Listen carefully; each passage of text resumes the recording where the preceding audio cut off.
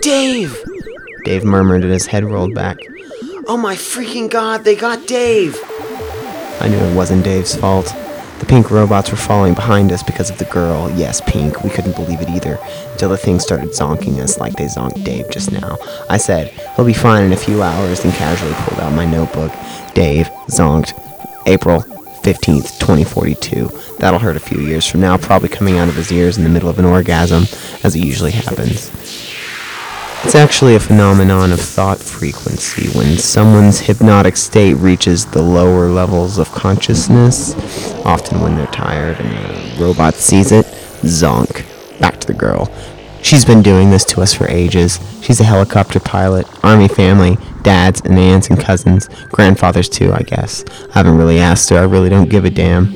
Somebody blurted out, "She's got some kind of complex," then was hushed by hand signals because she was listening. We were outside the robot factory with these little cameras, and our plan was to take pictures of the entire place and sell the thumbnails on the webnet and expose the whole thing. It was all her idea. I speculate her family put the idea in her head that she was a radical, and she just brought us along for her ego trip. Not really my kind of ego trip.